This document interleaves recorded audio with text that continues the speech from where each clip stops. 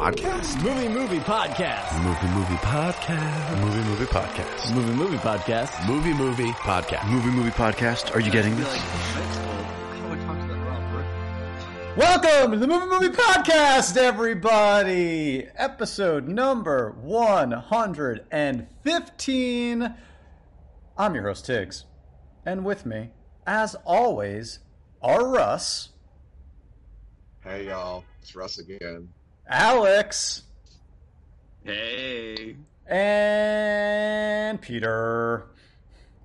Oh, hi. Oh, man. And have we got a show for you guys this time? We've got a bunch of movies to talk about. We've got a movie to talk about on this movie podcast. How many jokes can we get out of this before we start talking about the movie? Oh, so that's the thing. Like, I don't know if we've ever really talked about it here, but the name movie was we did this like this movie-based form in improv practice once, and then we started performing it live on stage when that was allowed.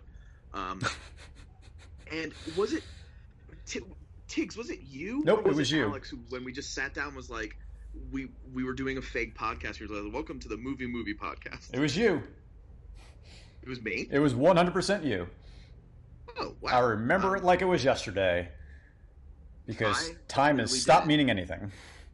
So we started doing that fake podcast in our improv form, and now cut to 7 years later, in 115 episodes, we discovered that there's a movie called Movie. I can't believe it took us this long. That came out in the 70s. It's not like it's a new movie. It's an old movie. Yeah. But I think that, if we didn't know about it, I bet our listeners don't know about it, and I think that means we need a movie Russ down for a movie. You got it. Movie. Directed by some old guy who's probably dead. 3 movie genres of the 1930s. Boxing films, World War I aviation dramas, and backstage Broadway musicals are satirized using the same cast. I love that. Oh, yeah, sorry. No, I was going to say that is accurate. That is accurate. That they like in the description say that they spoof World War I air dramas, because that's literally just a trailer. It's the fake trailer in between the two. Yeah. So, I was talking to Tiggs about this earlier. It starts off with in color with George Burns. Yeah. Out in the movie theater, just being like, "Hey, the movies and the movies are great." Yeah. Okay, so it starts off with George Burns saying, "I'm not in this." Yeah. Don't worry. Don't worry. I'm not in the picture. I'm just here to talk to you. George Burns not being in something is bad news that I'd rather learn by the end of the film. If you give me that bad news right off the top, I know. Starts off strong. I gotta say, I don't know. I actually very much enjoyed movie. As like I was talking to Pete before, like Stanley Donen, who made classics such as Singing in the Rain, had obviously just grown tired of all of the genre films that he had made throughout his career, and was like, I am just going to do a send-up of everything right now in this. Yes. It's a very light send-up, though. It is. Yeah. No. So that's the thing this is very much for, like, movie people to laugh at movies in that way. Like, I don't know who this would have been for, even probably in the 70s as much, like audience-wise. Like, this is, like, a very much, like, while I definitely, like, actually enjoyed it more than I thought I would, this is, you can kind of tell it's, like, Hollywood, the way it always loves to, smelling its farts and eating itself a little bit. Well, it's like it loves to do. 40-year-old movie So elegant. That is just saying, like, look at how we used to make movies. Yeah. Yeah, exactly. And it's it's fun. Like, I think the first half, I think the dialogue is legitimately funny. Oh, so do I. Some of the dialogue There's is 700 one-liners. Yes. So good. So it's like so terrible and so funny that like this could easily be in any of these movies. Like, oh man. Yeah, but I think it also runs the problem of satire that runs too close. Oh, you need to. It's an inside joke that like you could easily walk out of this and be like, that was terrible, or you could walk out of this and be like, that was really funny. Exactly. Yeah. So that's why. With the first one is a pretty straightforward boxing film, But with like terrible all the dialogue. tropes that you would expect, like Yeah. you know, like someone wants to fix the fight and he doesn't want to fix it, and it feels very familiar, but it takes a turn and becomes a legal drama at like the drop of Yes. Oh my god, that was so great. and that moment is so much funnier than anything else I think it does. That I'm going to law school, and then it cuts. Problem is that the payoff of the jokes in this movie, which I think there's plenty, it's just not for a mass audience. No, it's at not. all. Definitely this not. Movie is for people who movies. Yeah. That's it. Like, I don't know how this was made, because there were a few times where I died laughing. Like that being one of them. I thought that was super funny. Just the idea that both scenes starting in the doctor's office, Oh. just like creating the stakes of death or blindness right from the Art jump. Carney both times, very funny. You know, to quote George Lucas on these two sections, they're like poetry, they rhyme. And then like going into the second movie, like the entire opening scene with the doctor and being like, you had like 6 months to live, like, well, actually from your last of it, and like that entire like exchange of dialogue, That's hilarious. Yeah. killed me. I was like, this because it just kept going. Because I think we're also not used to maybe in this day watching a comedy that's not mean to Right. anyone. That's true. Yeah. Which it's like like there's no but of any of these jokes, and I don't know what to do with it sometimes. Yeah, so Except, I mean, I guess the funny and of the one-liners, I guess the biggest one of a joke would be the maid who's passed out. Oh They're yeah. like, she's dead? Or she's drunk. And I don't know why that line made me die. Yeah. Just Yeah. so funny to me. I really enjoyed this. I have a very important question about the second movie, something that I couldn't really Which is like a backlot Broadway Yeah. show. Yeah, Like it's like it's very much 42nd Street. all Yeah. about 42nd Street sort of thing. Yeah. So the writer, the like the whatchamacallit, the lyricist Barry and everything. Bostwick? So his name is Dick Cummings. Was that a Yep. joke? Yeah. I And her don't name know, is but I and her have- name is Kitty, right? And she gets. I Yeah, feel like there was a. I think it has dirty to be. Yeah. The movie wasn't winking at me, but it felt like the movie was turning around and was like trying to look at me in a way that was trying to say with its eyes, "I'm winking at you," without winking at me. And I gotta say, the song's pretty good. Like the song on the rooftop, I was totally digging it by the time that Shows was to go, yeah. I was like, It's honestly better than a lot of Broadway shows I paid for. yeah, I totally agree. Like I don't know. Like I think that initially I was very hesitant, and then just like letting myself just get lost in it. Like I will say, like it's not very long, but each one probably, I don't know, like 10 minutes too long maybe. Yeah. Yeah. 100% agree. But besides that, like, I would 100% watch this again. Like, no question. If someone's just like, "Hey, you do a movie podcast, right? Have you ever heard of the movie?" I'd be like, "Let's watch it. Let's do it." Yeah. I'd want to rewatch the first one again because I just wasn't in the same headspace to watch the Me first too. half than I was to watch the second. Yeah. And I think that fake trailer did so much for my understanding of what the joke it was making the entire time. Yeah, because I think, like we said before, you could watch this movie and end up being confused until 35 minutes in. Yep. That the whole thing is a joke. Yes. And Which is almost funnier than anything else that happens in the movie. well, because Yeah. I think actually the one thing that I guess maybe to the movie's credit, I think the cast is really good. Yeah, 100%. Like George C. Scott is Great. awesome. Great. For the fences. And I guess that's someone that for us growing up, we're like, you know him from like Patton. Like we know a different George C. Scott than I guess Dr. people maybe Strangelove, right? then would know. And I guess like like Red Buttons. I think that's someone that I guess they don't really know that well, right? It's like I know he's somebody who mattered. Yeah, That's it. Yep. But That's there's some great fucking one-liner like jokes in this. The second doctor visit when he's like, only 4 weeks to live, 30 days, and he's like, this is February. Oh, yeah. Like this. He's like, you know what they charge for an eye? An arm and a leg. Like that shit's funny to me. It's so funny because like, imagine like if the Zucker brothers had this, because you could have done it with the same lines with different like. It could have been, yeah, but like you were saying, it's so wholesome that it makes it so much funnier. And maybe it is just like jadedness of like movies today, but like it really got me. Because imagine if this was made today.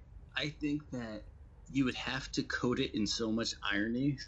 Yeah. And like you would have to like, I don't know if you could do something played this straight on like a budget with like equivalent of like a George C. Scott and all these Art Carney and everyone. Like yeah, like this isn't winking at us in a way that I feel like if it was made now, it wouldn't just wink at us. It would like kick you in the face. Yeah. Like one of those epic movies or something like that. Or those worse spoofs. Like these are honestly those movies. They're just like with people playing it very straight and with lines that if you listen to what they're saying is the spirit of the movie, but also just very funny as well. I feel the kind of tone that I would use to describe it, it's like if you watched an Ernest movie or a Medea movie and you took out Ernest and Medea from those movies. Yeah. I could see that. There's still comedies, but there's not the over-the-top nature. Shouting comedy at you. Right. Well, I would watch Ernest shout comedy at me, regardless. Just that word over and over. I'm not saying it's a bad thing. Okay, just making sure. Like, I mean, in many ways, he is shouting comedy at you, who is Vern, and stuff like that, right? Well, yeah. Like, I think one of the lines that kind of has like clarifies like how delicate of a tone this movie balances. It's like because as read, this isn't funny, but he's like, gentlemen of the jury, the state cries out that the murder of Gloves Malloy be avenged. It cries out so loud that I finished law school as fast as I could, so that poetic justice can be served. Personally, prosecute the man responsible, Vince Marlowe. Like that is so dense, and there's so much in there that you may not realize is funny when you're not really listening to what he's saying. Yeah. Absolutely, and I think that too. Harry Hamlin's delivery throughout this is just so like it's so like that kind of wobbly like thing, and it's like, and you get like the line that he ends it with is when a man says what's right, what's good, what's real, and it's true, then his mouth is 10 feet tall. Like, that's legit funny. Like. I was like very curious what you guys were thinking because I was watching like once I got to the end of the first movie and started the second one, I was like, this is awesome. Yeah. I would watch like several of these types of movies kind of sent up this way because it's really fun. Yep. But I was like, who is this for? Because I'm like, it may be for people who talk about movies, but I think it is. I can't. Yeah, I watched the first one and emailed you guys like I'm not sure how much is here other than the ending, but as I said, like that ending followed by the fake trailer and then the tone of the opening scene of the second one is just unlock this in a different way. Totally. Yeah. And I think that like my initial like hesitance was all based on that email that you sent, and then once I actually started watching it, I was like, oh no, I'm totally into this. It's up on Amazon Prime. Yeah. Why we just all of a sudden discovered that there's a movie called Movie Movie for the Movie Movie podcast. Alex, you were the one who like found this out last time. How did you discover this movie in general? I just Googled movie for some reason, and it was one of the top things that came up. Wasn't our podcast? It was not. Believe it or not, our SEO is shite. I mean, we have to contend with this movie, to be fair. Yeah.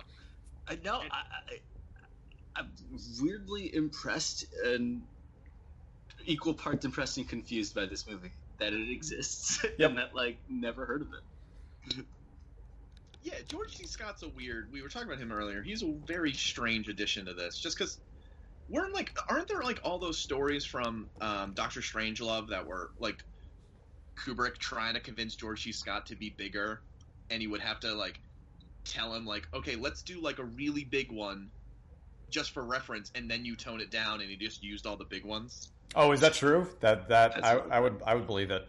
So it's weird that he's like the biggest part of all of this. Like he's very prominent.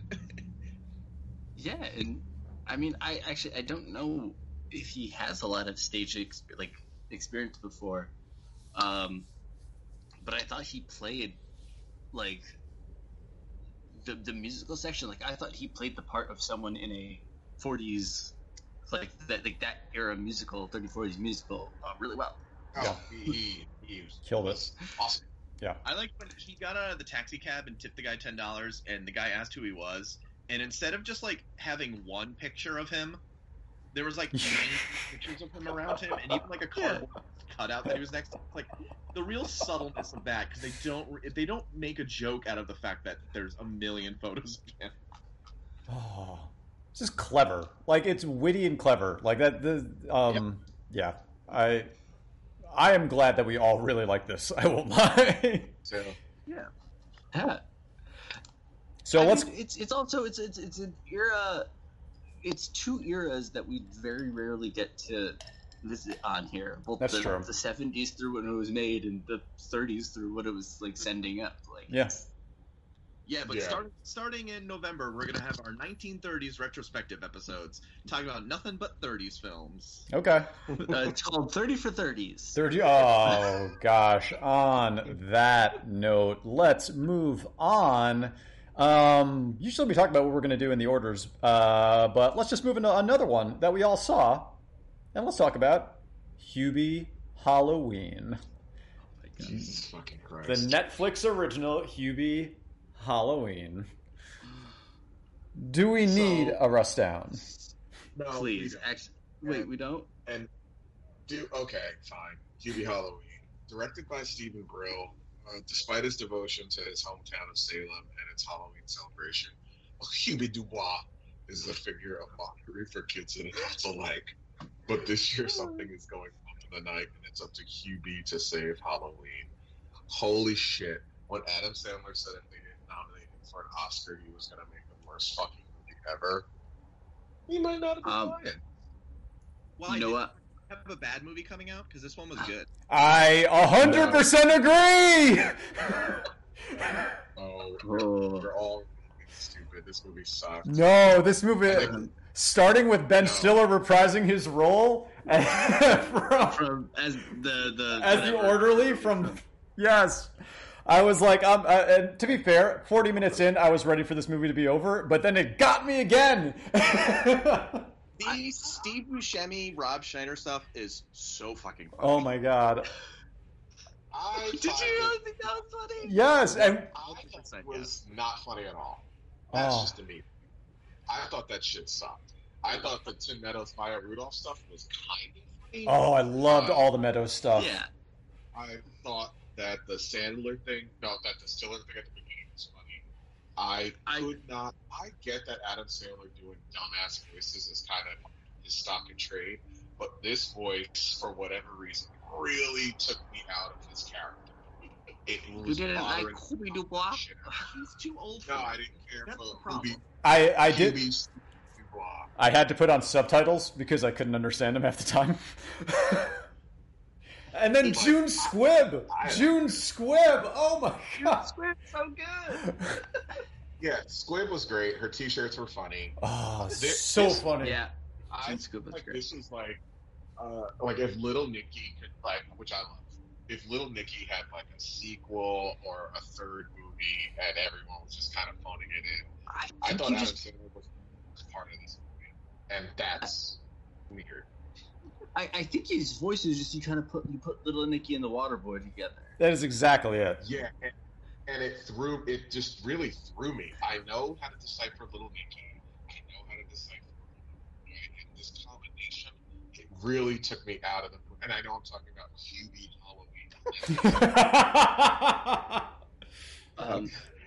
I thought it was clever to have the thermos that could do like 50,000 things. Like this movie should have worked, and it didn't totally work, but it also didn't. I was being a little bit aggressive. It's not the worst thing I've ever seen. It's probably one of his better. It's definitely it's actually one of the best things he's done in the last decade. Yeah. I just thought that this could have been better. It's not a 5-star movie by any account, but it is a 5-star Netflix Adam Sandler movie. Yeah. It's a 5-star Adam Sandler movie if you look at the last 10 years of his personal output, not his like acting stuff outside of that. Right. Like I'm not. Yeah, I'm like not, the stuff like a Happy Madison. It's a Happy Madison. Yeah, exactly. Yeah. Right. Yeah. Yeah, I was really worried. There's the first kind of opening scene with him in town. I was like, I don't super love his performance. I think he's, as I said before, like I just think he's too old to do that bit. I think he needs to find some other way to be a weird character because his face is just too old for it. But so that opening scene was like, oh, it's kind of fun, like setting up who he kind of is in this town. But then he catches those eggs, drinks the eggs, and then projectile vomits, and I'm like, oh, I'm gonna hate this movie. And that was the only time in which I was like, this feels like the vitriol I've had for like Ridiculous 6 and stuff. But as soon as that sequence was done, I liked everything else. Yeah. I mean, at least they contained some of the gross out stuff to that. Like they toned it down from something like That's My Boy. Oh, totally. But I think that like I don't know. I mean, like I will say this movie got me to chuckle more times than it should have. Every time that he would get scared, like when he like walks into the house and like the skeleton's just there and it goes off and he just gets really scared by it, or at like the haunted house later, got me every single time. Like it was really dumb, and I think that like bringing up like the Ernest thing before, like this feels like an Ernest movie to me in so many ways, and I mean it's so weird like to have like Ray Liotta, Michael Chiklis. When did they get added to the kind of the Happy Madison verse? Sandler only makes movies with the same fucking people, and that was one thing I was thinking about. Like he puts together like a freaking impressive cast. When you look at people who are like, I'll hang out with you. So as much as I was like, I don't like this movie that much, I was still like, having that thought of, man, it must be awesome to make one of these movies because they're dumb as hell. You get to hang out, nothing matters, and then you get paid. And Kenan Thompson, I thought, was legit funny. Yeah, he's good. And I thought Kevin James was not obnoxious. Yeah, I thought Kevin James was on the scene at the end. They didn't know whether or not they wanted him to be obnoxious, but they gave him that asshole hair. Yep. And I was like expecting him to be worse than he was, but he actually wasn't a bad cop or that bad of a dude. Yeah. But no, totally. Like, the way they made him look. Which is which was good. And there's the scene at the end where they like get to the house. And like Steve Buscemi and Rob Schneider are there, and they're like, "Stick him up!" And it's just like, "Why did we bring them again?" It's like there's no one else on duty. We had to bring them with us. Killed me. Okay, yeah, that was funny. That's funny. Yeah, as I said, I loved the two. I was shocked that one of the fun things I found funniest was Rob Schneider's involvement in this film. And that's something I never thought I would say. When the mask comes off and it was Schneider, I lost it. Oh my god. But it's with the Kevin James thing. Every other than like kind of what Adam Sandler does, all these different people who've been in his movies before doing gross, obnoxious shit were all dialed down so far. Totally. That it's one of the reasons I was so surprised and why it worked a lot for me. I love Ray Liotta leaving the haunted house. Like, oh my god, that was so fun. Wow, it's really weird to think I buried my father today. that was funny. That was funny. Were you guys drinking while watching this? No, I was stone cold sober. Oh wow, okay. I started drinking about halfway through. It did get a lot better. I think that this movie suffered from I watched it sober and I watched it alone, and I have a feeling that like getting hammered or high and watching this with your buddies probably makes it better. But I didn't do that, so I didn't like it. It's one of those ways that it's like if you like grew up with Adam Sandler and you've just been so mad at him for the last like 8 to 10 years, it feels invigorating to me. It kind of does, yeah. Like, yeah, especially after things like That's My Boy and all the other Netflix movies. Although I enjoyed Murder Mystery, I won't lie. But besides that, it's yeah. Although I don't know, what did you guys think of Shaq's involvement in this? I thought it was a funny little sight gag, and I didn't love the doubling down. I know. Betsy, yeah. Who's notorious for having a crazy voice already? Yeah. Like they gave a improv comedian with a crazy voice a different crazy voice. Yeah. That I felt like that was the thing that worked the least for me in like the movie as a whole. Which is, and it's a very small part of it, but still. Yeah. I think it's crazy that kid from Stranger Things is like an adult practically. He's tall now. Yeah. I don't know when that season's coming out, but it's like going to be like Stranger Things college. Yeah, it's really funny. It, like this, I couldn't think of who it was, and then I went back. I like searched online when I was watching, and it just I couldn't stop laughing at his wig from season 2 of Stranger Things. Oh Yeah. And he's the one who's like 2 years younger than the rest of the kids. So how big do you think those other ones are now? I don't know. I mean, like probably 8 feet tall at this point. Gotta be at least 8 feet tall. Yeah, I think I'm somewhere in between the two groups on this one. I think I think I could have done without the O'Doyle and some of those callbacks. I think they start trying too hard on some of that. It's definitely not Sandler's worst. It's actually no, and that's the thing. It's like, did I like it? No. Would I watch it again? Yeah, probably. Yeah. Yep. And I can't say that about any of his other movies. So on some level, it works. I just want him to. I wish he could like recapture that late '90s run magic, because every single thing he made was my favorite thing. Now I hope that this is some 12-year-old's favorite thing. It must be. Yeah, I totally agree. All right, let's keep it moving. Let's go to some of the movies about movies that we watched. How's that sound, guys? Sure. Yeah. All right. So we thought we would watch movies about movies on the Movie Podcast. Yep, just to make it a little bit more confusing for everybody. So let's start off, Alex. Yes. All right. So I guess we're kind of going chronologically. Let's do it this way, right?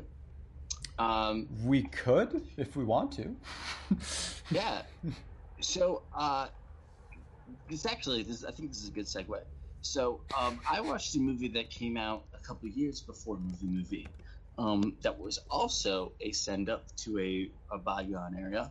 I watched Mel Brooks' Silent Movie, which is about Mel Brooks playing a director named Mel Funn, going around with Marty Feldman and Dom DeLuise trying to get a silent movie made in the 70s to save a movie studio. It's also a silent movie. But it's also a silent movie. Classic.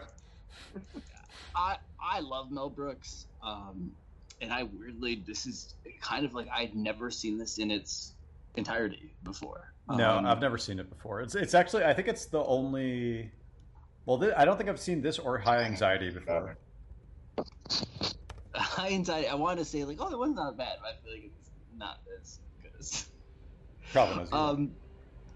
I think that this movie was fun for a little while, and I think that they do a really good job of because the movie pretty much just follows those three around, and they're finding different Hollywood stars to try to star in the movie so it gets made.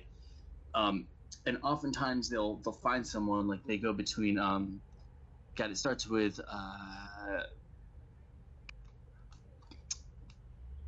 oh gosh, I'm blanking here. It's going to be not Paul and Burt Reynolds. Then they go to James Caan, Liza Minnelli, Marcel Marceau, and Bancroft and Paul Newman.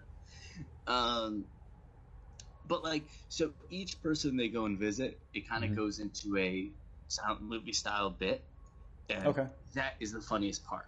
Like when they meet Burt Reynolds, they're trying to get in his house. So, Dom DeLuise will step his foot in the door to try to stop his, butler from closing it, and it gets all smashed, and they like all stand up on a big trench coat together, and there's a lot of fast motion involved, as you can imagine through all these. Like James Caan, they go into James Caan's trailer when it's missing a spring, so it's like going to be tilting back and forth. So they're all trying to have lunch together while balancing everything. So like they'll be like eating. So like Dom DeLuise will take too many melon balls, and they'll all start falling back. It's them taking a long time, like an uncomfortably long time with the comedy scene, and making that funny. Liza Minnelli, this one is probably the funniest. They all get in suits of armor and they're at craft service, and they go to sit down with Liza Minnelli, and they just can't sit down. So they're all just falling over and falling on top of each other and falling on her.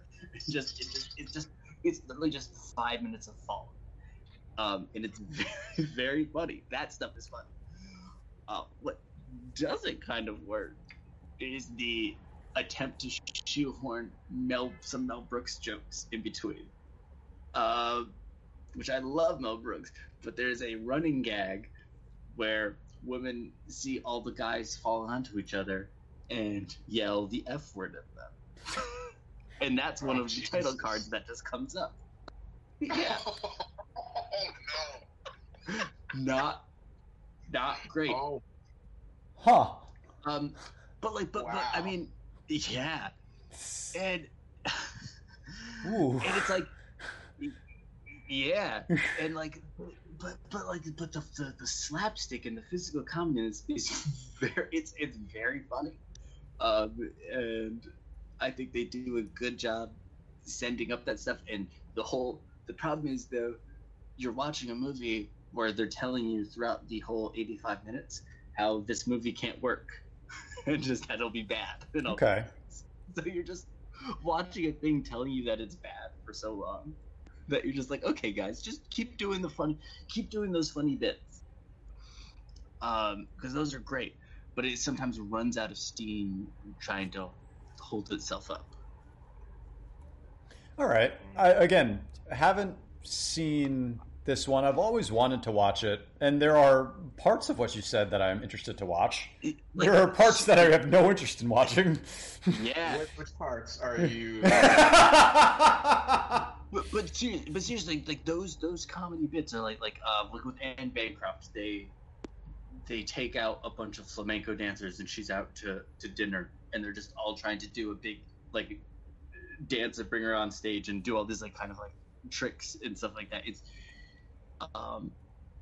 those things that they do that feel like old Hollywood scenarios are just really good. And I think that kind of slapstick is again something that like kind of like with movie, like it's stuff that I don't think I saw a lot like at that era in film. And also now it's like, nowadays we have the with the artist, right, and that kind of tribute to sound film, which is like very much up on a pedestal, like that kind of thing where like Hollywood just really loves to just, there's nothing they love more than making movies about themselves, right. And I think this one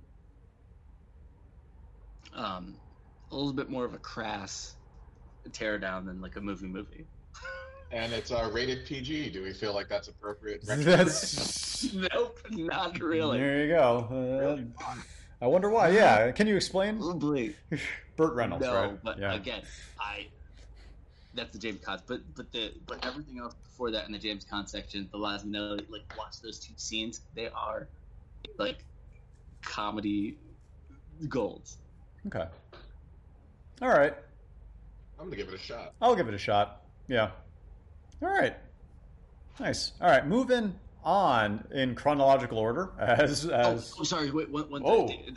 The score in Silent Movie is great, and everything is like folied with like musical instruments and stuff like that. So like they'll nice. have people doing things, and it's like like a timpani drum or like all these things.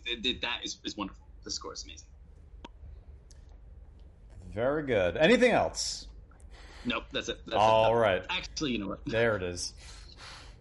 So next in chronological order of the movies that have come out, of movies about movies, is 1991's Popcorn, which I watched. So I remember as a kid going to the movie theater to go and see The Neverending Story Part 2. And there was the poster for the movie Popcorn in the lobby, and I remember having nightmares about this poster for like years to come. That is terrifying. Russ, since no one knows it, if you got it up, you mind giving us a Russ down? Yeah, I do. Popcorn. Director is Ari Relevant. A master of disguise, deranged killer begins killing off the college students who are organizing a horror movie marathon in an abandoned theater. Yep. So that is 100% what is going on. And the kills are very good. So the main character, she like has these weird comedy horror. Yes. All right.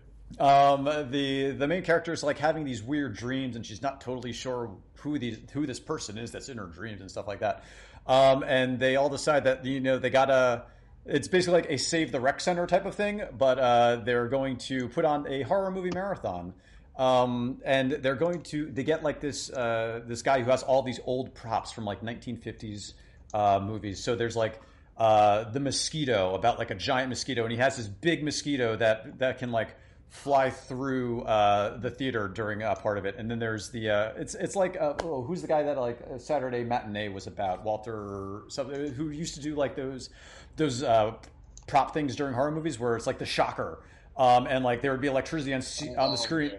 And it would like shock the seats underneath you, and like the stinker, and like pipe in like all this like really bad and like pipe in like really bad smells into the theater at the time. And so the people who die during it all die during one of those films, and all die like in somehow relation to those like props and gags that are happening during those films as well. This looks like it rules. This movie. I'm like scrolling through the IMDb pictures right now. This movie, I really like this movie. I saw it at one of like the Alamo for the first time at the Alamo Halloween movie marathons. It was like the closing picture of the thing. It was like 1 a.m. and they were just like, we got a 35mm print of Popcorn, and I was like, oh my gosh, that movie that used to haunt my dreams as a kid. And like finally saw it, and it's got a meta tinge to it, not as much as the movie that I will talk about soon. But it never goes too far overboard, and yet it's like it still predates like Scream by a couple of years as well. So there is, oh my gosh, there's like that like really pompous kids like film students talking about movie dialogue in the beginning about like the difference between like Ingmar Bergman's characters and Police Academy 5. That is. And it's like just a couple of sentences, but it killed me. I got it. Like, this is totally worthwhile. I think it's something. Tom Villard chews up the screen when he gets the chance to. See it if you can. It's fantastic. What is this on? Is this on any sort of streaming service? Nothing. It is on nothing. You gotta. There's a Blu-ray that eventually came out like 2 years ago. Like this was basically on VHS, and then nothing else for like 2 decades.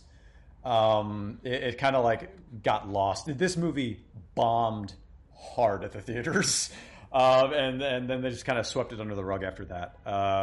Yeah, if you can track it down, track it down. It's well worth watching. I forget.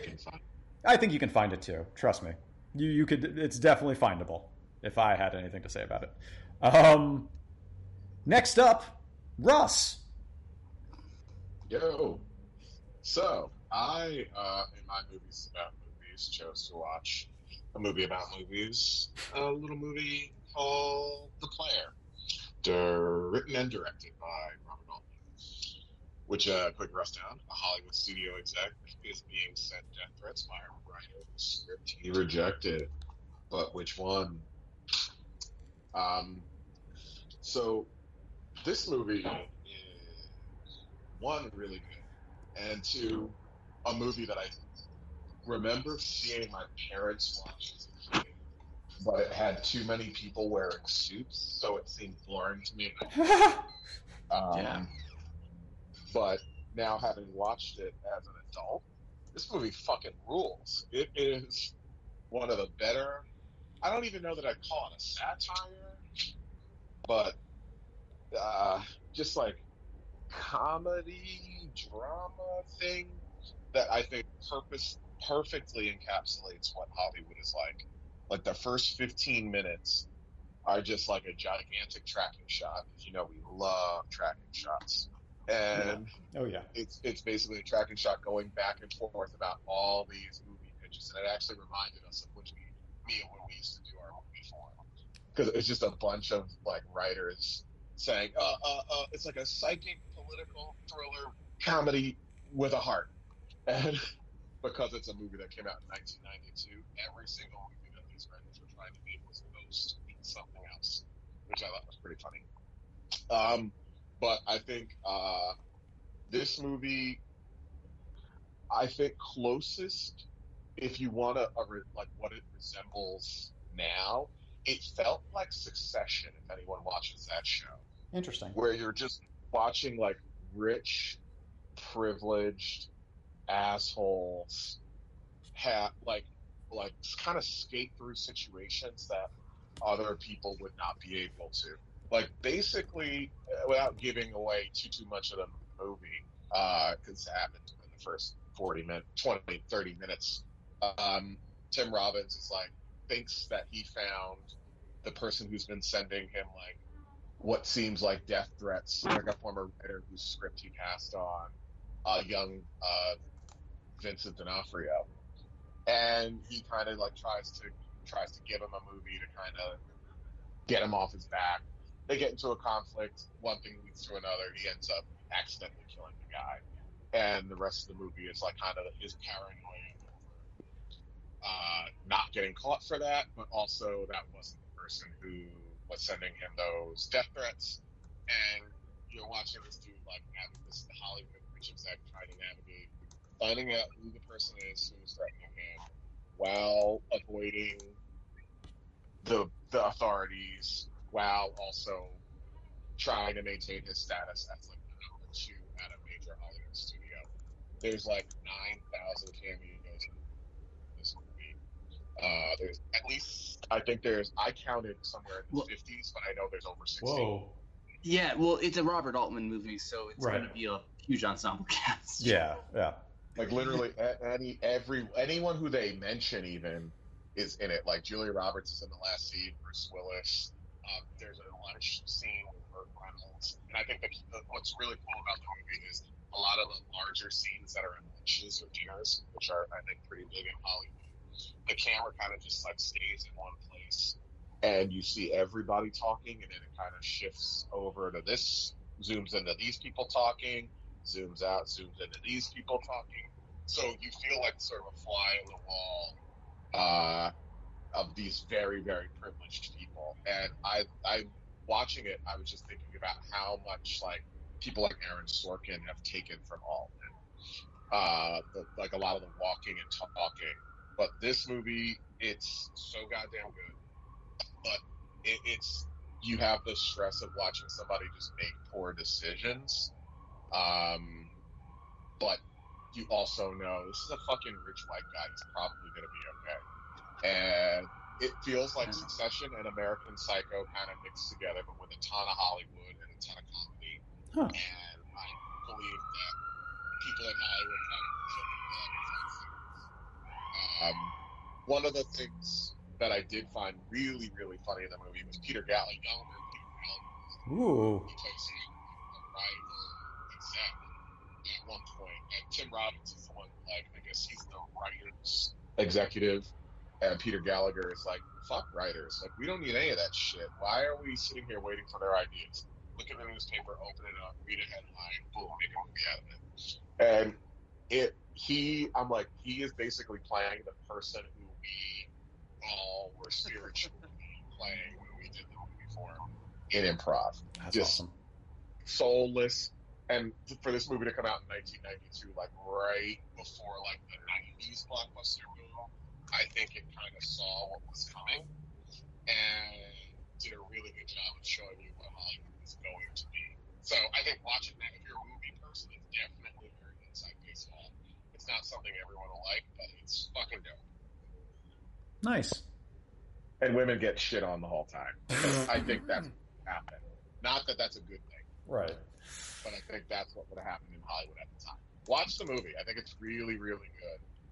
It's I don't know that it's necessarily funny, haha, but it's definitely funny.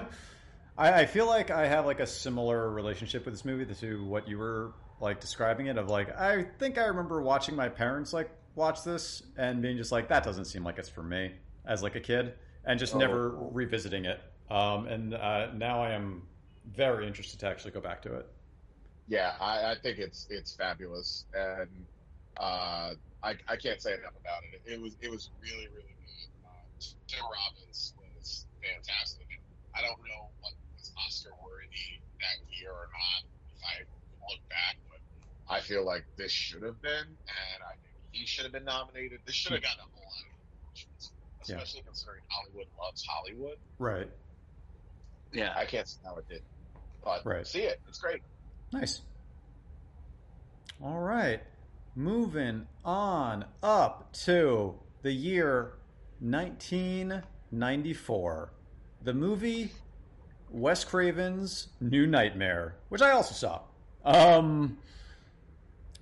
This is, I don't even remember, like the 6th Nightmare on Elm Street movie, something like that. I believe so. Yeah. Something like that. Wasn't it after they ended though? Like it was after like the final nightmare or something like that. Yeah. And that's part of the plot points is like Freddy's dead, and they're just like, is Freddy going to come back? Are you going to bring Freddy back? Do you think that there's another like thing for Freddy? And it's basically like Freddy coming into the real world and haunting the people who did like the original Nightmare on Elm Street. Wes Craven plays Wes Craven. Everyone plays themselves for the most part in this movie. So it is very meta, like almost too much at times. I remember the first couple of times I saw this, I wasn't really that into it. I thought that it was a little bit too slow and like too serious, because Freddy's always been kind of more of a fun type of horror movie, right? And this, not at all. Like this is just like straight down serious. And on like, I think this is probably like my 3rd or 4th viewing by this point, finally kind of enjoying it. It's one that I feel like the whole reception of this movie has changed over the last 10 to 15 years. Well, you could argue that it was before its time by like at least 15 years.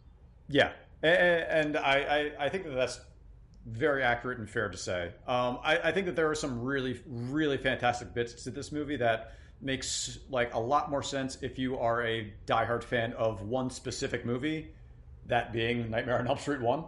And there's like bits and pieces of dialogue that are just like pulled straight out of it, which they actually allude to on like Peter and I were talking about this before, there's like a scene like outside, and there's just like, who do you think, who's doing it? I know who's doing it. It's Freddy. Like, I think you're going crazy or whatever. And then oh man, who is the Heather? Heather like goes back inside, and like Nightmare on Elm Street 1 is actually playing on the TV, and it's the exact same bit of dialogue that just happened to her outside. Like that's happening inside. I think that everything like with Wes Craven, and then at the end, like after the nightmare seems like it's over, there's like the script that is on like the bed with like the dialogue that's about to happen between her and her son, like that it happens like verbatim. Like it is very, very meta and like almost too much at times. Yeah, but I think kind of made this not great at the time. It's because a lot of it felt too much like Wes Craven giving Wes Craven too much credit. Yeah, 100%. Sure. But I think that like over time it's definitely grown on me more so than I ever really thought it would have. I think that like there's a lot of like really good Freddy stuff in it. There's some like good gross out horror throughout. There's a great scene. Oh man, with Robert Englund, where like he's dressed as Freddy and they're on like a talk show, and then there's a bunch of like kids in the audience that are like cheering and like have signs that, like Freddy, yeah, we love Freddy, and all this other stuff, and it plays on like that exact image that Freddy had, which was like, kids love Freddy. We know it's a rated R horror movie, and he's a child molester and like all this stuff, but like children love Freddy. I think that it's because those man, I'm looking at the pictures again, the pictures of that exact scene right now.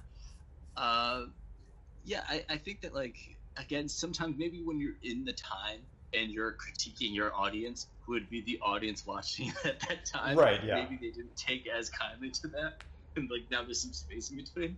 Yeah. Well, we'll get into it shortly, but I also think there's an immediate reappraisal of this movie because Wes Craven then goes on to perfect that sort of he does Scream. In Scream. Yeah, exactly. Oh, right after this, absolutely. the next year, right? Yeah, exactly. Holy crap! Yeah, that's great. But I think that if you weren't like crazy about this movie at first, I would definitely give it another viewing because I think that there's a lot there. It's almost worth watching Nightmare 1 and then watching this, or watch Nightmare 1 and then a month later watch this, something like that. Well, also then watch Dream Warriors because that's the best one. That's true. Yeah, that movie does well. Yeah. Also, the second one is I really like the second one. Everyone's got a different favorite nightmare. Well, let's just say it. Don't get me wrong. Awesome, but I would say the second one's very fun. Yeah. Yeah. But yeah, everyone has their favorite. Everyone has their favorite nightmare movie. Yep, exactly. Pete, you're up. Yeah, I'm. Going on to Wes Craven. As I said, that movie got reappraised because Scream was so good at it. Mm-hmm. And I think it plays with all those things, but it's not also a movie written and directed and starring Wes Craven as Wes Craven. Right. Yeah, exactly. Sure. But I am specifically talking about Scream 3, and for those who don't remember, this is the one that is set. The movie takes place on the set of the film Stab 3. This is the one with Jay and Silent Bob. Yeah. Yeah, okay. Oh, yeah, this is where Cotton Weary gets killed at the beginning while Creed plays. Yeah. What if? Yeah. So I hated this movie when I saw it.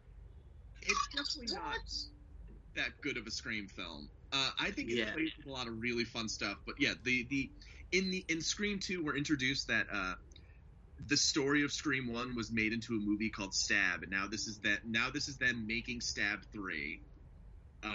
And people start getting killed on the set of Stab 3, which brings Dewey, Gale, and Sidney to town. Yes. This kind of treats Sidney like and Jay and Silent Bob. Yeah. Yeah. Okay. Cool. Okay. Jay and Silent Bob are on a studio tour, and they have one scene. Classic. Sydney comes down, but beforehand, Sydney was kind of like a Jamie Lee Curtis in the newest Halloween, when she like lives in the woods in all the security, and she works for a phone service, so she just calls into work and doesn't really go anywhere. But so everyone gets pulled into this, and so it's really fun watching the real characters interact with the people that are supposed to be playing them in different degrees. Oh yeah. Oh, I forgot about all that. Yeah. Posey is playing the Gale Weathers character. Yes. And she's the absolute best part of this movie. And there's some fun stuff in which there's like one set piece in which Sydney is being stalked by the killer on the set of the film, but the set is her childhood home. So we get the history of everything about her house, but when she like goes out the window, you remember you're just on a lot. Oh, that's right. Oh man. So there's some fun stuff there, but it's also like it just also suffers from like I like that we're doing like I like a lot that we're doing, but when you get to the end of it and it's just like the reveal's super dumb. It's not that it's annoying that we're still talking about like this has so much to do with specifically Sydney and her family. Like that well is completely dry. But she leaves that gate unlocked at the end. She does. She feels like she's free of it, and then Scream 4 happened 10 years later. But there is some fun stuff that I would say go back and watch it because it especially towards the end, Lance Hendrickson plays this like big shot movie producer who is one of the reasons why Sydney's mom had so much trouble. Like we find out a lot of secrets about Sydney's mom's history, but apparently they rewrote a lot of the Lance Hendrickson's character stuff to make him more like Harvey Weinstein. Wow, really? Oh, Yeah. Oh, I didn't know that. This was 20 years ago. Whoa. Wow. Okay. Yeah. And this is a Harvey Weinstein produced film. You know, this is Dimension and Miramax. oh yeah. Yeah, right. Yeah, so some, as I said, definitely fun stuff there. But Parker Posey, far and away MVP of this film. It's been good on her. I'm trying to think. Like I rewatched most of the. I think I watched like all of the. I bought like the Scream series like 2 years ago, and I just watched all 4 of them on Halloween. Like not this most recent one, but the one before. Parker Posey voices a Skylander.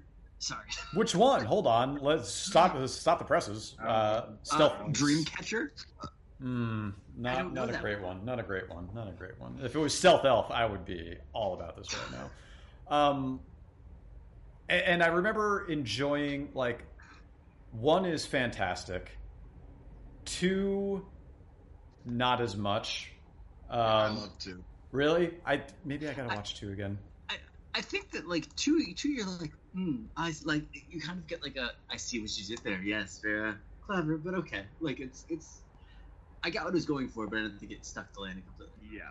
Yeah. So the one weird thing that the one like biggest eye roll inducing thing about this movie is that at one point they're just like going through the normal plot. At one point, Heather Matazzaro shows up to be playing as Randy's younger sister, to give them a videotape that Randy recorded before he died, talking about the 3rd film in a trilogy. Oh god. Yeah, it worked in the He's second like, all one. bets are off in a trilogy, right? Yeah. Yeah. Anyone can die. It's so unnecessary, and it's trying to play this game that they played before, and it just does not work whatsoever. Yeah, yeah. I totally forgot that they do the videotape thing again. After they did it in 2. All right. Yeah, so I would look out. They're not current. Well, Scream 4 is on Hulu, but I always feel, is it me, or does it feel like I constantly see the Scream movies showing up every month on a different streaming platform? They Never jump in around. States. I feel like every couple months, like Scream will be on Hulu, Scream will be on Netflix. Scream, I swear Yes. the Screams were on HBO for a short amount of time. They were, yeah. They were. They were. And I think sometimes they're on a few at a time. Yeah. Did anyone watch the TV show? I heard the first season was surprisingly okay. I heard the same, but I never actually watched it. Yeah. But yeah, I would say like if you're a fan of Parker Posey, definitely watch this. There we go. all those people coming in from Lost in Space. All you Get on this. posy heads. She's great. Nice. I need to Is she actually? finish that at some point, maybe. All right, let's move. We got one more movie to talk about, and we've been going for like an hour. So let's finish this thing off strong. Let's talk about Vampires versus the Bronx. All right. Vampires versus the Bronx. I gotta get out of this Scream 4 hole and go back to TV. Vampires versus the Bronx. There we go. Directed by Oz Rodriguez. A group of young friends from the Bronx fight to save their neighborhood from gentrification. ... And vampires. Accurate. Yeah. That's what it is. Cuter and more fun than I was expecting it to be. Like, Yeah. It really hits. I thought it was going to be more Attack the Blocky, and it's actually more Yeah. like it's. It feels a lot. It feels very Monster Squad. Yeah. Yes. I think the three main kids are Great. really great. Really great. Yeah. Yeah. Totally. I like every single time a store closes and there's an advertisement for the store that's moving in is fucking hilarious. Oh, Yeah. that like there's times I like we just watch this and we're like, oh, we suck. Just start arguing in this neighborhood and everything like that. Like, oh, so sorry. The artisanal butter store. Oh my god. That That was was the best. That was Just like, I mean, if you walk around New York City the last, God, what, 15 to 10 years, 15 years? Yeah. I mean, you saw like everything like this, like just all those realty places all look like that, like everything. It's you very watch your accurate. delis change. It's very accurate. Yeah. I will say I felt like this movie ran out of steam a little bit at like the hour mark when I felt like it should have been building a little more. It did. I don't know if that's a budgetary thing, like maybe because like it's a short ass movie. Yeah. And I Hour think 35. Hour 25. Yeah. Oh, it did feel like it lost some steam, and I don't know, sort of why it kind of ended to me. well, But I think when you're building works. really well, but I think when you're building up an event throughout it, you expect that event to be the final battle. I feel like when I felt the movie starting to lose steam, Method Man showed up, and I was like, I am super in. Let's go back. Dude, the ensemble cast in this is Oh, great. so good. It's so odd great. enough like a Lorne Michaels produced film. Wait, is it When we really? saw Broadway video show up, yeah, at the beginning, yeah. And I Put up looked, a I Broadway looked video. up the director to figure out like what his thing is, and I guess he's like directed a lot of the shorts. Yeah, the digital shorts. Oh. The last, the post. Okay. The in post Sandberg. Sandberg? Yeah. Like a lot of music videos, a lot of anything digital has been a lot of the digital stuff since the Lonely Island people. Like he's who's made it. So, because I was like, I don't understand the connection. This is like the loosest connection ever to like an SNL property, and it only has one person, and it's Chris Red, and he is like a tertiary character at best. Yeah. Even though he's great and could have easily done a little bit more, because I think he's very funny. But I think this movie works. Like, it's just a fun movie that like you can actually watch with a 10-year-old. Yeah. Totally. And there aren't that many scary movies. It's either too scary or too something. But like, I feel like middle school age kid, it's a good time. And like, if my kid was watching this, I wouldn't have any objections to it. Yeah, there's like no real gore, or I mean, like the bodies like dissolve at one point, but there's nothing too crazy. Like there's some bad language, but that's about it. Like that's nothing that you can't find on YouTube by like every YouTuber. Like this is perfectly fun for like you're watching it with your nephew, your your child on Halloween. Like it's just fun. And then at the end, when they're just like, "What did you say about the Bronx?" And like the Spider-Man 2 feeling at one point, I was like, "But no, this is better." Yeah, there's a cute little moment in the middle. What I like when they run a parallel between young gang members and vampires. Yes, I thought that was great. Yeah, it was really funny. This also made me want to watch What We Do in the Shadows again. The TV show. Oh, okay. Up on Netflix, and it's shorts, and it's it's October, so you really have no excuse to not watch it. There you go. Yeah, this was like a fantastic Netflix movie. I'm trying to think of like some other like Netflix, like fun Netflix movies like this that I would even like put in the same league, and I can't really think of anything. I don't know. I don't like a lot of Netflix movies. Same here. I mean, the only one that's even close is Hubie Halloween, I think. So should we end this thing? Let's talk about Hubie Halloween again. I'm into it. You can find us on the web at moviemoviepodcast.com. You can find Russ on all the social media networks and platforms as Russ Incredible. You can find Peter as Peter Petey on Letterboxd. You can find me on Strava and Letterboxd as Johnny Tiggs, and you can find Alex on this podcast. I think you just say my name 3 times. I show up. There it is. Alex is Candyman, is what we just found out. actually, it's true. Yeah, that is actually true. It's called diabetes, all right? Oh, thank you guys for being here with me. Thank you all for listening. We'll see you next time on the Movie podcast. Movie.